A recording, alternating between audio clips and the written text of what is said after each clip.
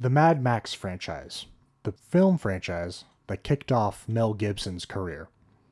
Whether you may know it or not, here is the full summation of the Mad Max franchise. The Mad Max franchise is officially, as I said before, the film franchise to kick off Mel Gibson's career. It was actually his first role in film, as he was a small Australian stage actor who got noticed by the director George Miller. Now, Mad Max is an Australian film franchise which started out small but has grown into something quite big, actually, as far as its fan base goes. So we'll be diving a little deep into the Mad Max franchise. So the first film came out in 1979, entitled Mad Max. It was directed by George Miller, a man who had done a few films before this, but nothing noteworthy. Now, when the film came out, it was a smashing success in Australia. It did pretty well in the box office there, but it was still an Australian film. The fact here is that it did not come out in the US until 1 or 2 years later, after it had already come out in Australia. And in the US, it did okay, but nothing noteworthy. So, George Miller. He did direct all 4 films currently. Now, this film franchise is known for its gritty, hard, post-apocalyptic world, in which the electricity of the world has gone down in cities and such. And the main source of currency is fuel, gasoline for cars. And so whoever rules the highways rules the country, basically. So this leads to many violent outcomes on the road. And our main character, Mad Max, played by Mel Gibson, was a former cop in the old world. There might be a few spoilers, so just to give you a heads up. Mad Max was a former cop. And in this new world, he also tries to be part of a cop coalition, kind of. But something tragic happens, and he is transformed into the person known as Mad Max for the rest of the franchise. I will be using IMDb for official stats and things. What I like to do is the ratings. I trust the people's opinion on the ratings, which is at imdb.com, and you can submit your vote there to how many stars you liked a movie. So the first Mad Max was rated R for very violent reasons. And it was an hour and a half long, basically. And it has an average of 6.9 stars out of 200,000 reviews, which is okay. 7 stars is okay. That's an okay film overall. However, this was a great start to a franchise. So George Miller is thinking, okay, this movie had some success. Let's do a second one. So Mel Gibson and George Miller came back and they did Road Warrior. Now, the funny thing about the title of this movie is that the original title, and I believe in Australia, was released Mad Max 2, but then I think in the US version it was released as The Road Warrior, just The Road Warrior.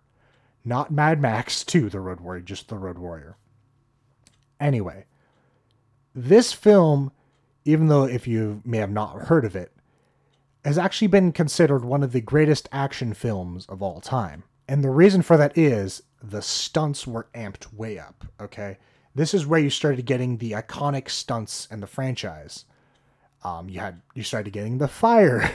Fire's everywhere. If there's one current theme in this franchise, it's fire. There's lots of fire. And you got more of a cast this time than the first one. The first one had a good cast, I thought, but this one, especially the sidekick for Mad Max, I forgot his name. That character is pretty great.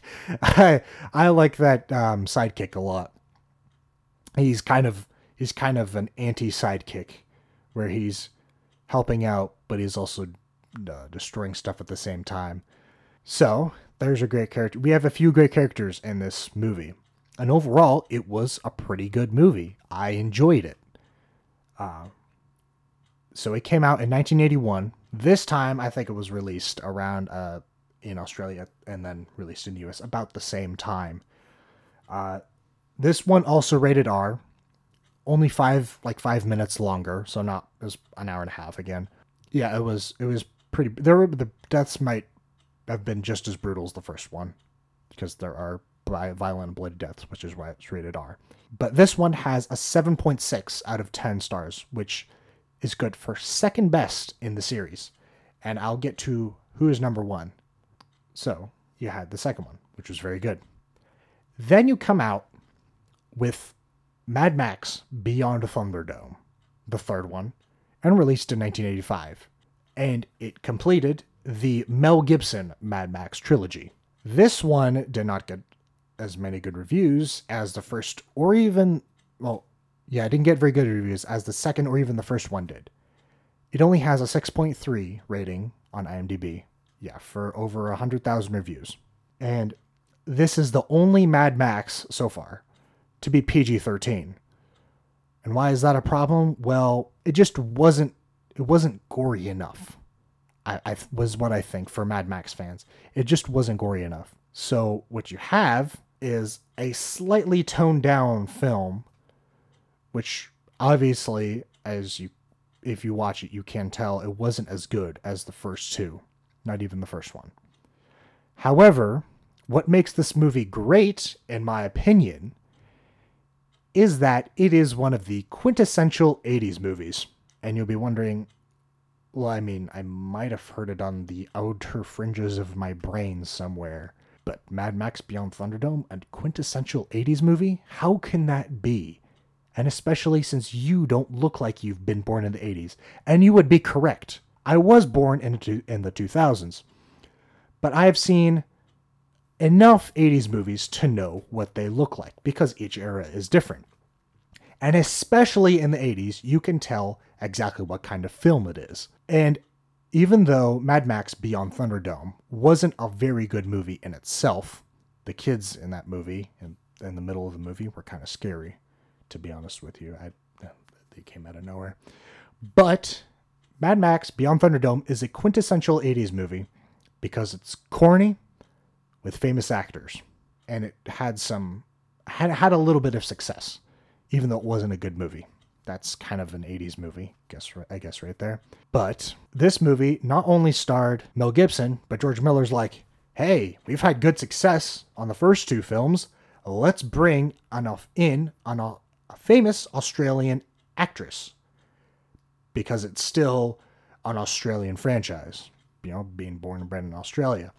So they bring in Tina Turner, the famous singer, and she is really funny. She might not be good in this, but her character and her are kind of funny in this movie, which I will give her props for. It's a funny performance for me at least. And she's kind of I'll call it an anti-villain, because in the beginning, a little bit of a spoiler here.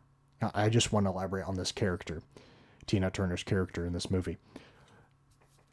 In the beginning, she owns it. She owns a town, okay, like a barter town, trading, for fuel and stuff, because fuel is a currency. And she asks Mad Max to get rid of this person who controls a different part of the city, as basically like a bounty hunter kind of. That's kind of what Mad Max is portrayed as in these movies, but deep down in the core, he's not actually. But anyway, she asked him to do this, and then when he finds out it's these people that he's supposed to hunt, well, Thunderdome is an interesting concept itself, but he realizes these people he's hunting, they're not that bad as she makes them out to be, and so he turns on her, and she turns on him, and, well, the conclusion of the movie's weird. The conclusion, I didn't very much like the conclusion a lot. It's literally her letting him live twice now. Yeah, it happened earlier in the movie. And then these weird, creepy kids go live off in a city in the sunset. And that's it. I I mean, sure, it might be a happy ending, but I didn't like it that much. So I didn't. It's a weird movie. Like, it wasn't good, but it's enjoyable. So there were those first three movies from 1979 to 1985 were the Mel Gibson Mad Max, and then nothing was heard from for 30 years until 2015 when they came out with Mad Max Fury Road. Still directed by the same guy, George Miller, who, after Mad Max, became the director of, you guessed it, Happy Feet, and also was the producer for Babe and Babe 2, and also the director of Babe 2, but those are kind of useless facts by now. So, he comes out with Fury Road in 2015, and you're wondering, why is he doing this 30 years later? And you can't do this with Mel Gibson, right? Mel Gibson's old. And plus, he's directing movies. Mel Gibson has been directing movies the past, 15 years. And at the time Fury Road was made, he was directing the excellent film Hacksaw Ridge. So you're like, okay, so Mad Max isn't Mel Gibson. So who's it going to be? Well, George Miller has Tom Hardy, who is not an Australian. He is English, which is kind of weird. So it turns the franchise around. From the franchise was evolving. It started out as this low-budget Australian film, and then it started growing international. It was still Australian, but then in Fury Road, he hit the top at international level, international fame. And Fury Road is one of the best action movies to come out of Hollywood in the last 20 years. Period. It is one of the best, like, purely adventure action films out there. Now, Tom Hardy replacing Mel Gibson. George Miller had the character of Mad Max still retain his characteristics. So Tom Hardy, it didn't feel, of course it felt different than Mel Gibson, but I still thought it was a good performance by Tom Hardy. Kind of made it his own, kind of didn't. And it's what you need if you're going to be playing somebody else's character who did it before you. And I thought Tom Hardy did a good job. This time, though, this movie was even wilder than the second one. The third one tried to be over, Beyond Thunderdome, tried to be too over the top, and it didn't succeed. Fury Road did that exactly. There were even more insane stunts. There were even more stunts, more fire, rock and roll. Okay, you had a fire-breathing guitar blind guy. Okay, on a truck. Okay, imagine that. And you had he brought back the essential elements, I believe, of the second one.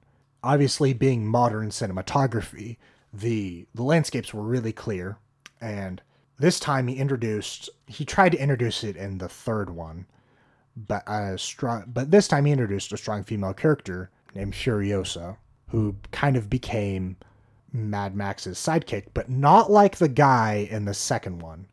Furiosa's more independent, been through some things type character. Now, is she an annoying, strong female character? I didn't think so. I thought she played her role in the movie perfectly well. Because it was a weird dynamic, though, because on the face of it, it looked like Furiosa, played by Charlize Theron, by the way. It looked like her character was the hero of the story, but if you look closer, it was really Mad Max, and that's what matters, because this is the Mad Max franchise. So when this fifth movie came out, it was a huge success, especially in the US. And the fan base grew, and people are looking back at those 80s films and running, like, how did those escape us? There were those films, those 4 films. And then at the time, right now, 2022, it's been 7 years since the last Mad Max came out. And you're wondering what's happening with the franchise. Well, have I news for you. George Miller, even though he's really old, I believe he's in his 80s or 90s. Something with the directors being really old and still doing movies. I don't know what it is. But George Miller is coming out with a backstory for Furiosa. And this was planned during the 2015 film. But this time, Charlize Theron's a little older, so they're going to cast Anya Taylor-Joy as Furiosa this time. This is what it seems to be planned like. And this is supposed to be called Mad Max The Wasteland. And this is supposed to come out in 2024. And it's also supposed to star Chris Hemsworth in it. So, oh, and also the funny thing about this franchise is that it also has an obsession with strong, ripped Australian half-naked men, you know. And I think Chris Hemsworth would fill the bill. You know, it would be a crime if Chris Hemsworth was not in a Mad Max film. So I'm glad they're doing good job, George Miller. Good job. Now, and then you're wondering, so there's not going to be an actual official like Mad Max thing because they're going to exclude Tom Hardy, right? And you'd probably be right. I think this movie is going to exclude him. However, in his contract details, he is set for a 3-movie deal for Mad Max. Listen to that, a 3-movie deal. So we have 2 more, at least, well, should have 2 more movies of Mad Max. I can't wait to see him. I can't wait to find out what they are. I think as long as George Miller's the director, I think they'll go in a pretty good direction. So there you have it. That is the Mad Max franchise, the franchise that kicked off Mel Gibson's career into stardom. Even though it was a small start, it was still a start. So I thank you very much for listening. Have a good day and Godspeed.